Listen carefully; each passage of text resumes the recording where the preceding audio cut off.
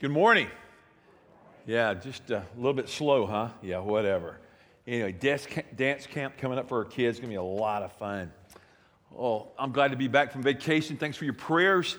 Feel rejuvenated, recharged. I didn't realize I was walking around with my Mountain Dew out front, and people went, uh-oh. But it's caffeine free, okay? Don doesn't let me drink the other ones. But it's, hey, I'm just fired up, ready to preach, and I want you to open your Bibles over to the 5th chapter of Matthew. Bring your Bibles. We use them here, and the church said, and we love God's Word. A lot of them come up on the screens, the verses and stuff, but it's something about turning to your own pages. Yes, turning to your iPad, turning to your phones, whatever, digital church. I remember years ago when they told me that was going to happen, I went, yeah, whatever, and boy, is it really happening. I heard something the other day. It's now 1 out of every 4 people that read the Scriptures are reading it online if they read the Scriptures, so it's catching on, I'd say. This morning, I want to talk about restoring relationships. I've been thinking about this talk for about 2 months, and I just thought, hey, this would be a good time in Summer Splash to bring it. The truth is, relationships are incredible, and they add value, and they bring joy to your soul.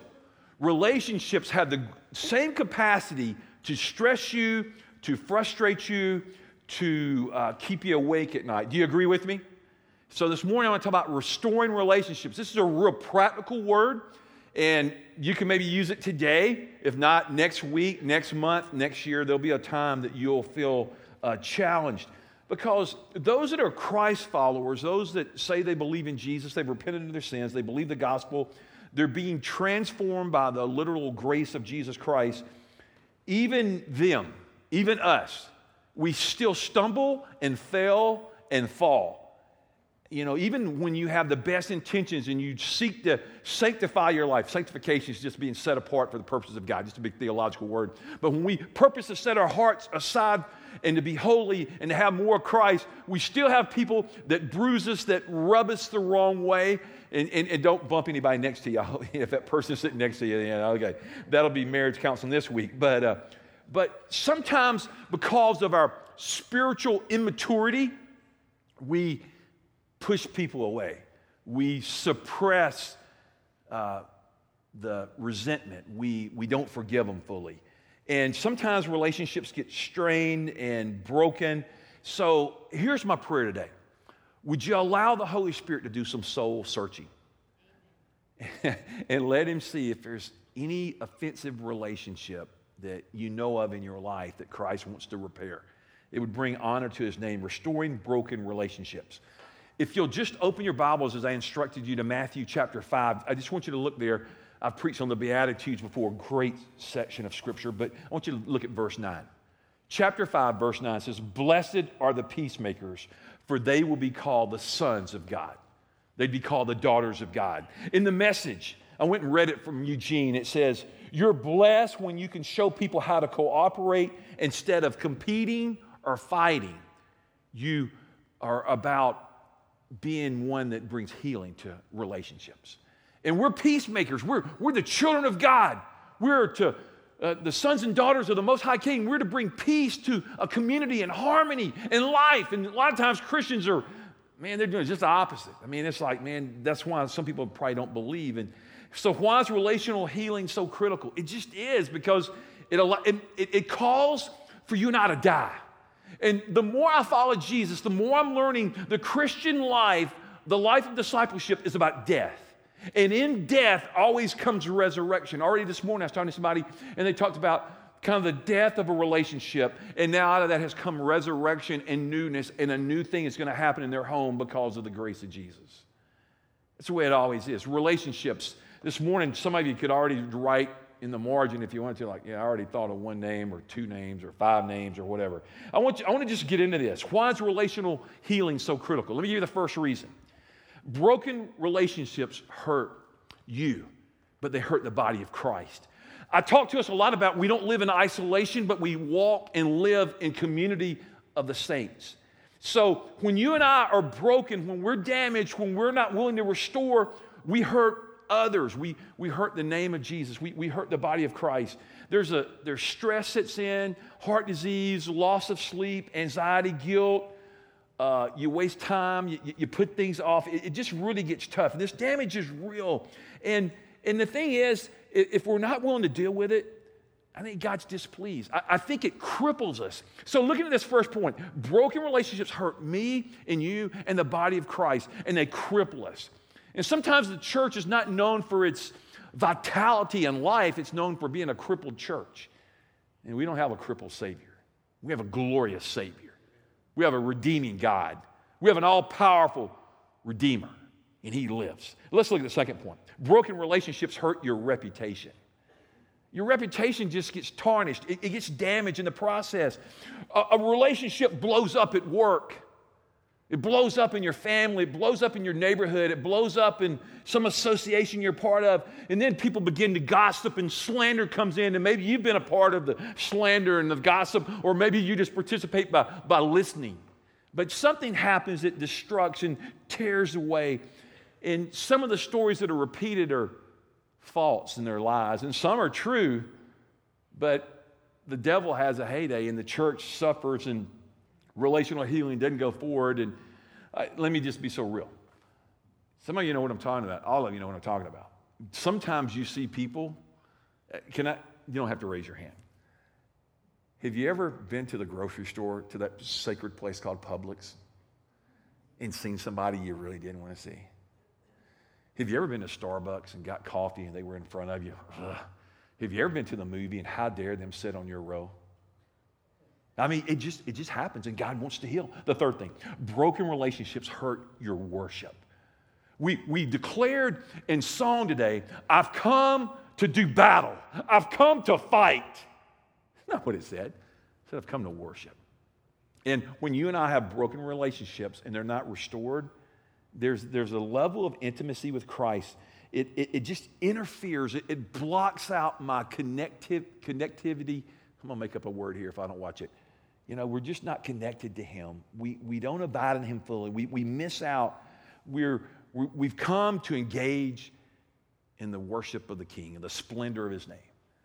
But sometimes we just get knocked out. So a soul search, and you harbor bitterness. And God says, I want to fix it.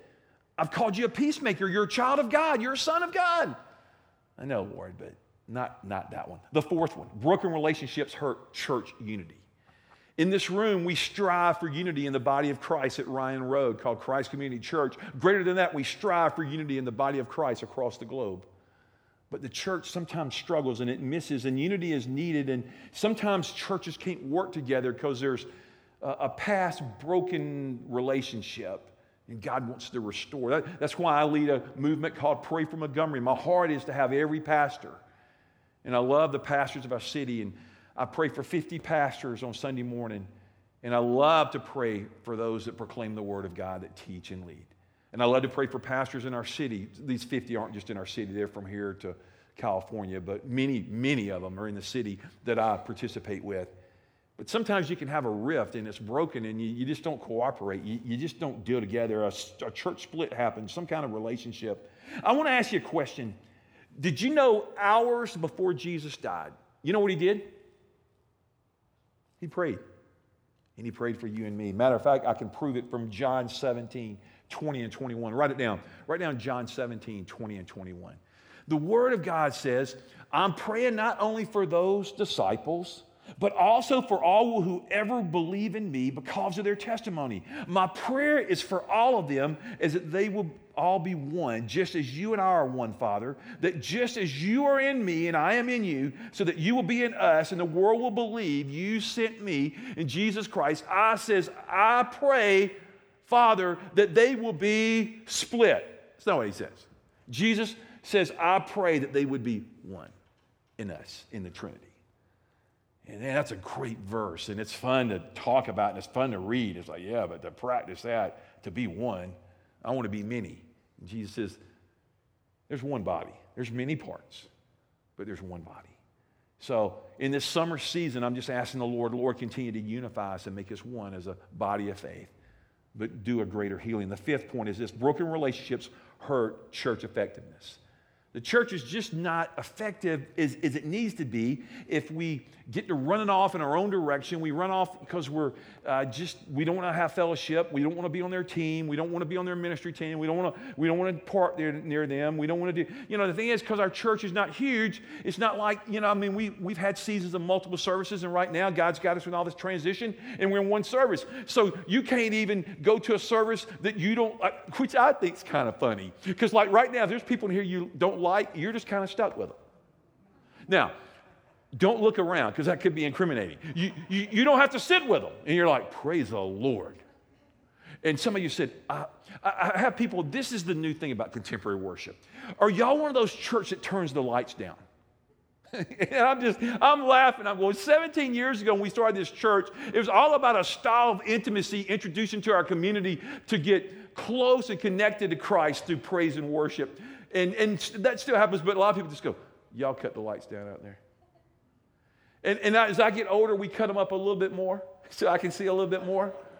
But there's also a time where, isn't it really cool, though, that you really can just go vertical with him? Do I have a witness right there where you don't have to, like, have him on display? Some of you are like, if you don't think so, just come here and stand with me on Sunday morning. I mean, you got all these lights in your eyes and you're blinded, and, it just is what it is. But Jesus says, I want them to be one. I want the church to be effective. In John 13, 34 and 35, Jesus talks about, and this is how they'll know they're my disciples, by the way they love each other. And this is how we've interpreted it in 2013. They will know that they are my disciples because they have a CCC sticker on their car. Now, I want you to get those stickers. Please go by there and get those. I think they're a great witness. I'm encouraging that. You're saying they'll know we're Christians by the Christian t-shirts we wear, and then we cuss. Well, that's probably not a great witness. They'll know we're Christians by the way we backbite. Well, that's probably not going to turn them on to Jesus. They'll know we're Christians by the way because we go to church all the time. Well, whatever. Okay. So he moves through here. Broken relationships just hurt us. By love, the world knows. Because, we're on display. I mean, people are watching like, man, is that what it means to be a woman or a person, a man or a child or a teenager? Is that what it means to be a person of faith? You're like, that's what it means. It means I'm following Jesus. It means I fail. Sometimes I fail miserably, but I'm trying to learn how to love those outside the walls of the church and not slander them. And then I want you to fill in here, it says a blank doesn't work. Resentment doesn't work. Resentment just doesn't work. I know you're saying, well, Keith, I don't get up in the morning and go, I want to be a resentful person. I mean, who does? I mean, if you do, I mean, that's a bigger problem. But I want you to look at Job chapter 5, verse 2. I found this verse. And Job says, surely resentment destroys the fool and jealousy kills the simple. Resentment does what? It brings destruction to your and my soul. God says, have no part of it. It's toxic. It's deadly. It just puts you down. It's not for those that follow Jesus Christ. And then the next blank, just fill in, I'm just talking about it's a waste of time, but look at this. Forgive because God has forgiven you. It's the mandate of the gospel. God, I've got to forgive because you've forgiven me. And if I want to be forgiven, then I've got to forgive others. Did you notice that? And Jesus had another great verse over in Matthew. And nobody practices this hardly in the church because I've never really seen it work out, but it's in the gospel. Jesus says, when you come to the altar, when you come, and the Holy Spirit instructs you and reminds you of something you've not done, what does the scripture say? Do aerobics in Jesus' name. No, it doesn't say that. You know what it says? It says, leave your gift at the altar. Leave your tithe. Don't leave with your tithe. Leave it at the altar. And leave. And go make it right. And then come back and worship. Can you imagine if we really believe that verse of Scripture, how churches will look different? I mean, can you imagine? Here comes Susie. It's praising the Lord. She's head greeter. She's head teacher, whatever. And she's up here. And all of a sudden, whoops, she just leaves. And the thing is, everybody's leaving. Everybody's like, man, bad sermon? He hadn't even started preaching yet. We're just leaving. Bad song? No, man, we're just leaving. Would that be interesting? Where are these people going? They're going to another church. No, they're trying to make it right because they got to restore a relationship. That's what the gospel says. It's kind of one of those tough teachings of Jesus, and you just go, well, okay, Jesus, I mean, it's what you say, and it's what you're calling me to do. So here we go. Look at Matthew. You're in the 5th chapter. Turn to the 6th chapter. Just turn over the other side of the page in my Bible. Some of you turn the page. Okay. Verse 14 and 15. For if you forgive men when they sin against you, your heavenly Father will also forgive you. But if you do not forgive men their sins, your Father will not forgive your sins. You don't even have to know Greek to understand what this verse means. What do you think it means? Somebody make a stab at it.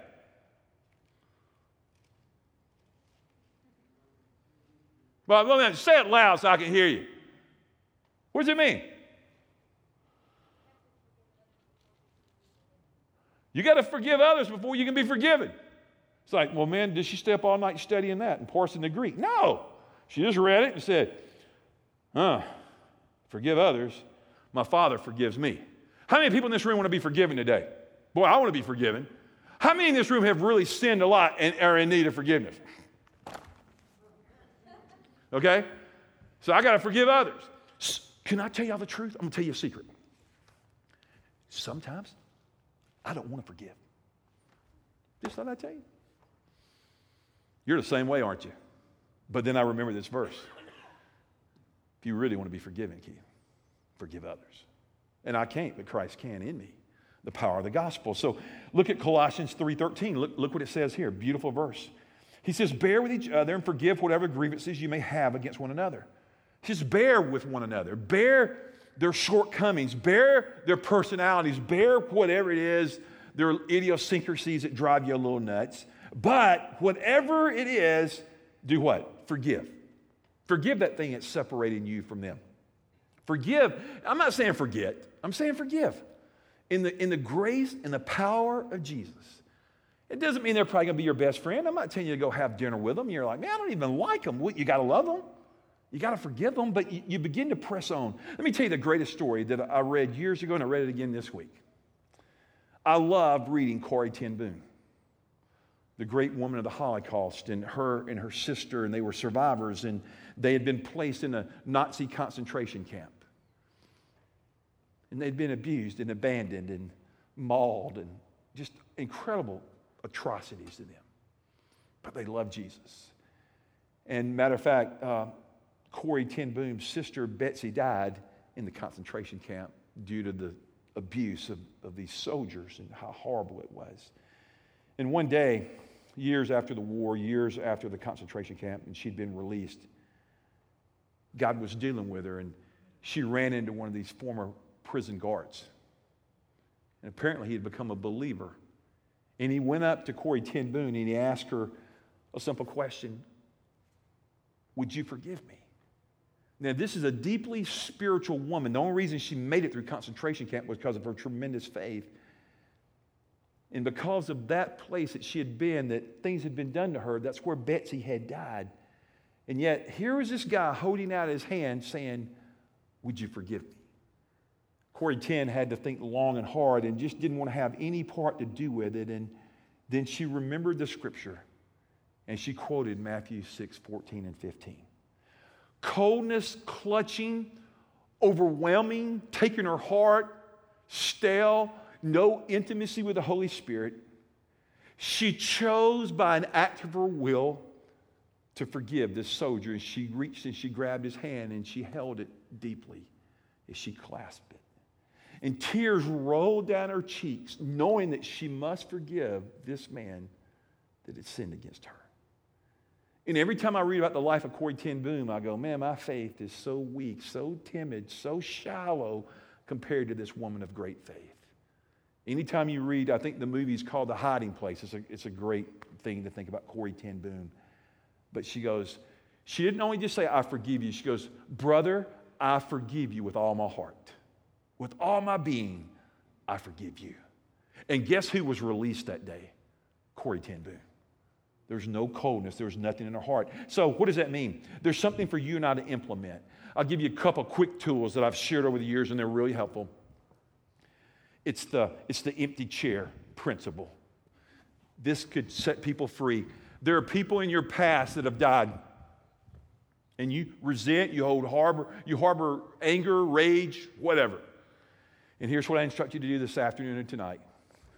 Get alone, pull a chair out, and go sit with Jesus and kneel down beside the chair. And place that person in the chair symbolically. And begin to pour out your grievances, your sin, your lack of forgiveness toward that person and ask the grace of Christ to cover and to circle you and to envelop you and ask him for a new heart. And guess what could happen today? Peace could flood your soul. Here's another possible exercise. You could write a letter and not mail it. Somebody's really bugged you, you're chapped, you don't need to bring their thing up because they think everything's fine, but you know it ain't fine. Write a letter this afternoon. Type it out. I do that on emails a lot. And I don't send them because unless the Holy Spirit filter me and get a hold of me. And then when you get through with it, hit delete and get free. That's a real practical way just to walk in the forgiveness and restoring relationships with other people because our world is littered with broken relationships. The key to it all is humility. Write down somewhere in your notes. I know there's not a lot of room today, but write down the word humility. That's the whole key to walking in restored relationships is humbling yourself. God opposes the proud, but he gives grace and he multiplies grace to the humble of heart. And every time I've ever been in odds with somebody else, when I humbled myself before them, it doesn't mean we always got amended. Doesn't mean everything always got right. Because I remember one time I sat down with somebody in this church and I'd asked their forgiveness. And then with great arrogance, they told me no.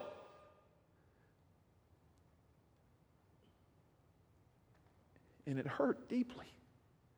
But as far as I knew, I had done that which Christ had instructed me to do, and I can't make somebody forgive me, but in my heart, by an act of my will, I chose to forgive them that day. I'd asked them for their forgiveness, and I have the peace of the Lord Jesus Christ as I've walked on through that day. You're saying, well, they have to forgive you. No. That's not my responsibility. I have to forgive them. Am I preaching good right now? I mean, am I preaching to your heart today? Is this helping anybody? You're like, well, yeah, man, I got it all together, preacher. You're lying. We're going to talk about lying next weekend. That's going to be a new title. Okay, here we go. The key is humility here. And then I want you to look at this. Somehow I messed up. Consciously choose to give God control. The only way I know that you and I can get victory is to give God control in the chair, give him control of my heart, give him control of relationships over and over. Guys, if you don't believe this message will get tested in the next 72 hours. Could get tested in the next 72 minutes. Choose to forgive. And then I want you to fill in, pursue God's peace. Above all things, pursue the peace of Christ. And may the peace of Christ guard you because of these broken relationships, because of misunderstanding, unkind words, things done to you, good things undone. Refuse to allow the brokenness to rule you and ask for the strength of Jesus. Jesus, come and fill this room. Fill my friends, Lord, with the presence of your Son, Father. Fill us with love. Produce in us the gift of the Holy Spirit. I'm sorry, guys. I'm like choking myself. Somehow I got this thing too tight, and I know I shouldn't do this, not professional, but it was very uncomfortable. Okay, I'm better now. All right. I want you to look at this quote that's going to come up by Voltaire. Look at this. Oh, maybe I was, no? Yeah, there it is. Hey, thank you. I knew. I was in my notes. A long dispute means that both parties are wrong. That sounds like a little ownership, doesn't it? A long dispute does what? It means that both parties are wrong. At some level, you're wrong. Now, maybe you're 1% wrong. Has anybody in the room, don't raise your hand, has anybody ever been 1% wrong? Yeah. And like in your marriage, like you're never wrong, right? Yeah, or whatever. You hadn't been married very long, have you? Okay. You're just wrong in both parties. And a long disagreement realizes people aren't taking responsibility, not taking ownership. So God says, humble yourself. Let's walk through this section. How to mend a broken relationship. Point A, take the initiative. You're a child of God. You have the Holy Spirit if you're in Christ. Just take the initiative. You're not even a child of God. It would help to take the initiative and own it and own up and say, hey, I've done something. Maybe it's a little bit part of my fault. Maybe it's all my fault. But I want to try purpose to reconcile the relationship. And you begin to work out. So what happens if you initiate and the efforts are rejected? You walk in humility and grace. You pray for those that curse you. People ask me all the time, says, Keith, such a situation, have you forgiven them? Such and such situation, are you hurt? Oh yeah, I'm wounded. I'm a wounded healer. But I choose to want to have the anointing on my life. And if I walk in forgiveness, I can have the anointing of the Holy Spirit, and so can you. Now, if you don't want God's spiritual power in your life, just choose to not forgive people, and it'll be a fun ride. It will not. B, don't feed the fire of brokenness. When you're broken with other people, don't get people to get on side with you. I've done that before. Like, hey, would you come on my side? Would you be on my team? Let's just drive the wedge deeper. No. Take initiative and act Christ-like and just say, you know what? The gossip's got to stop. Slander's got to be over. Nobody's benefiting from this. C, accept responsibility when applicable. If it's your shortcoming, you've taken initiative, accept responsibility. Man, this is where I've sinned. Apologize. Will you forgive me? I am sorry. Those are tough words to say in our vernacular, aren't they? But they're healthy and they're holistic and they're healing. And take the blame. Now, don't take the blame for it if it wasn't your fault. That's called lying. I mean, I'm not asking you to walk out here. Pastor said everything's my fault. Man, my husband told me everything is my fault. Nah, everything's my fault. I'm not saying that. I'm saying being Christ-like, be humble, be broken, but accept responsibility. And if it wasn't your fault, then just say, how can I be at peace with the other person? How can we reconcile? But I'm not asking you to accept responsibility. I mean, maybe they greatly sinned against you. You know, maybe there's a misunderstanding. Does anybody in this room ever get in trouble for miscommunication? Yeah. Yeah, you don't communicate clearly. Well, at that point, accept responsibility for it, you know, and grow and move. And D, I love this. Do it now because you'll never know when it'll be too late. Just make it right. I did a big funeral Thursday. I discipled a young man for 6 years. He graduated from high school, the class of 90. His stepfather was a very successful banker, 70 years old, had never been in a hospital a day of his life, was in his retirement home in North Georgia. Last Sunday morning, he had a massive heart attack and fell over dead. And so I spent time with the family this week, and as we walked through some stuff, it was so neat to know that relationships were intact and they were healthy. And they did things now, and they didn't have this long list like, well, we'll get to that one day, or we'll make it right. I mean, you know, when you have a massive heart attack, it's not like you're dying of cancer and you got plenty of time to make amends and make it all right with people. You know, personally, we don't get to choose, but how many, I kind of choose it. I would like to die that way, where nobody has to suffer around me in terms of wiping drool off my mouth or taking care of me for years or whatever, that Jesus just takes me. You know, that'd be the way to go. But there's also a hard side of that because it's so sudden and impactful and you're just blown out of your gourd and you're not ready for that. But here it is. I'm just thinking, do it now, because you never know when it'll be too late to do something you should have done. So I don't know when my last day is, neither do you. Every time I get in the car, I'm thinking about, man, this is a faith adventure. Not because I'm such a bad driver, because you are. No, not because I'm getting in the car. I'm thinking thousands of pounds are driving down the road, and I'm doing this with my steering wheel. I don't text, but I do talk on my phone. Help him, Jesus. And I got a little speaker. I'm trying to get better. But I really try to drive well. And I've seen some of you, and some of you drive with your knees, and you're putting makeup on, and you're driving your car. I mean, help them, Jesus. You know what I'm saying? Who's driving that car? And I don't know. I mean, maybe I could go out and I could, have a massive or whatever, but God just wants us to do it now. And look at E. Refocus on God. God, we just want to refocus on you. Lord, we want you to be the center point of our life, Lord. I want to replace anger with forgiveness. Lord, I just want to choose to forgive because, you're saying, well, Keith, I've heard plenty of forgiveness messages, and possibly couldn't be for me. You're probably the very person why I'm preaching this message today. For some reason, I was just compelled to say that I've got to go to Matthew 5 and 6, and we've got to begin to look at this, because if we don't deal with things effectively, they spread and they grow, becomes gangrene to our soul, and nobody gets nourished. There's a prayer I pray a lot for you. I ask the Lord to refresh me that I might refresh others with the presence of Christ in me. Would you write that down for your life? Lord, refresh me, Lord, that I might refresh others.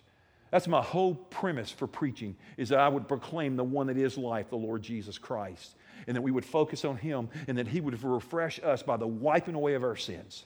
Then that we might refresh others as we have been forgiven, we would forgive others in the strength and the name of Jesus Christ.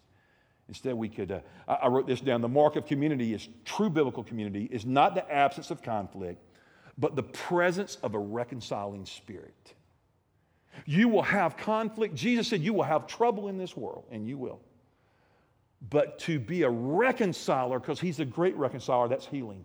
So forgiveness never means forgetting. It means pressing on. It means taking the higher road, not bringing up. Some of you tend to get real historical when you're in a tight relationship and you recall the past? Yeah, some of us do that, don't we? And it never helps, does it?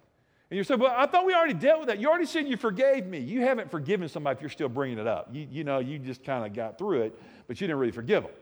And God wants us to press on to new ground in His Son today, and we're required to reconcile, to restore, and to renew. So some simple ways. I just wrote extra points on here. They're not in your notes. I don't know where you're going to put them, but I think they could help. Here they are. Pray. Pray first. You've got a tough assignment. You've got a tough relationship. Just pray, pray, pray. Pray your heart out. Pray it through. Ask God. People start gossiping about you. People start slandering you. People hurt you. Pray. Pray without ceasing. Pray for those that hurt you. Believe the gospel. Point 2, go first. Be the first one to initiate and work toward the awkwardness and try to make it right as far as it depends on you. Third, think about them. Put their interest ahead of yours. The Apostle Paul says, consider others better than yourself. Man, is that hard? It's impossible. But in Christ, there's grace to do it. Another point 4, admit to them. As I talked about earlier, admit that you did something. The 5th, go after the problem. Just run after the problem. Hit it head on. I don't know about you. I like to ignore problems. I'm getting better than I was. I still got a long ways to go. I like to encourage and exhort, but as a senior pastor, I had to learn to face problems. And you have to learn to face problems because there's healing in Jesus' name. How many people believe that today? There's healing. Jesus breaks every chain if we offer it to Him. So don't ignore it. Identify it. And then cooperate.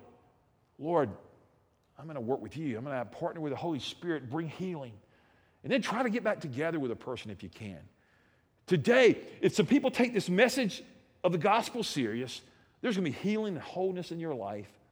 And it can be a great thing for the sake of the kingdom. Here it is. Message truth. Know that relationships are worth restoring. They're just worth it. They're worth it to God. They're worth it to the sake of the community, of the church. And they're just worth it. They're just right. I don't want to get to heaven and God says, okay, Keith, you're getting in by the blood of Jesus. And you're going to do this. And I got a few crowns for you to present back to me because you were faithful in this and this and this. But we need to talk about this. You had a few challenges here, son. You weren't willing to restore some relationships that went awkward, and I wanted to make it right. So I just put a big box here. Know they're worth restoring. And I want you to listen to Romans chapter 12, verse 18. Do everything possible on your part to live in peace with everybody. See, it's our part. My part of the gospel is to do what I can do through the strength of Christ to make it right with another person. So, Lord, I want to trust you. I want to bring it to you. I want to be a peacemaker. I don't want to repress it. I don't want to suppress it. Lord, I want to confess it. I want you to write 2 words, and I'm going to close. Write down the word confess. Confess your sin to the Lord. Confess your sins to one another, James says, and there'll be healing. And then release it. Let the offender go. Today, we're going to do a great song, and this altar's open. I'm going to invite many of you to come. I think this message calls for a response. Definitely in your heart, in your action. But today, fill the altar, flood the altar, talk to the Lord, bring that person with you if you need to. The team's going to sing a great song. God is able. We love to sing it. My God is able. Well, let's put him to test. God, you're able to restore that which is broken. You're a great, triumphant God. Let's pray. Father, I thank you that you're healing people even this morning as we've spoken the word of God. Lord, I pray your word would find places to rest. I pray your spirit would find a place to well up. I pray, Jesus, you would liberate men and women, boys and girls this morning to wholeness, to renew and restore relationships that have been broken. God, come and move among us, for you're the great reconciler. Defend us, God. We declare you are Lord.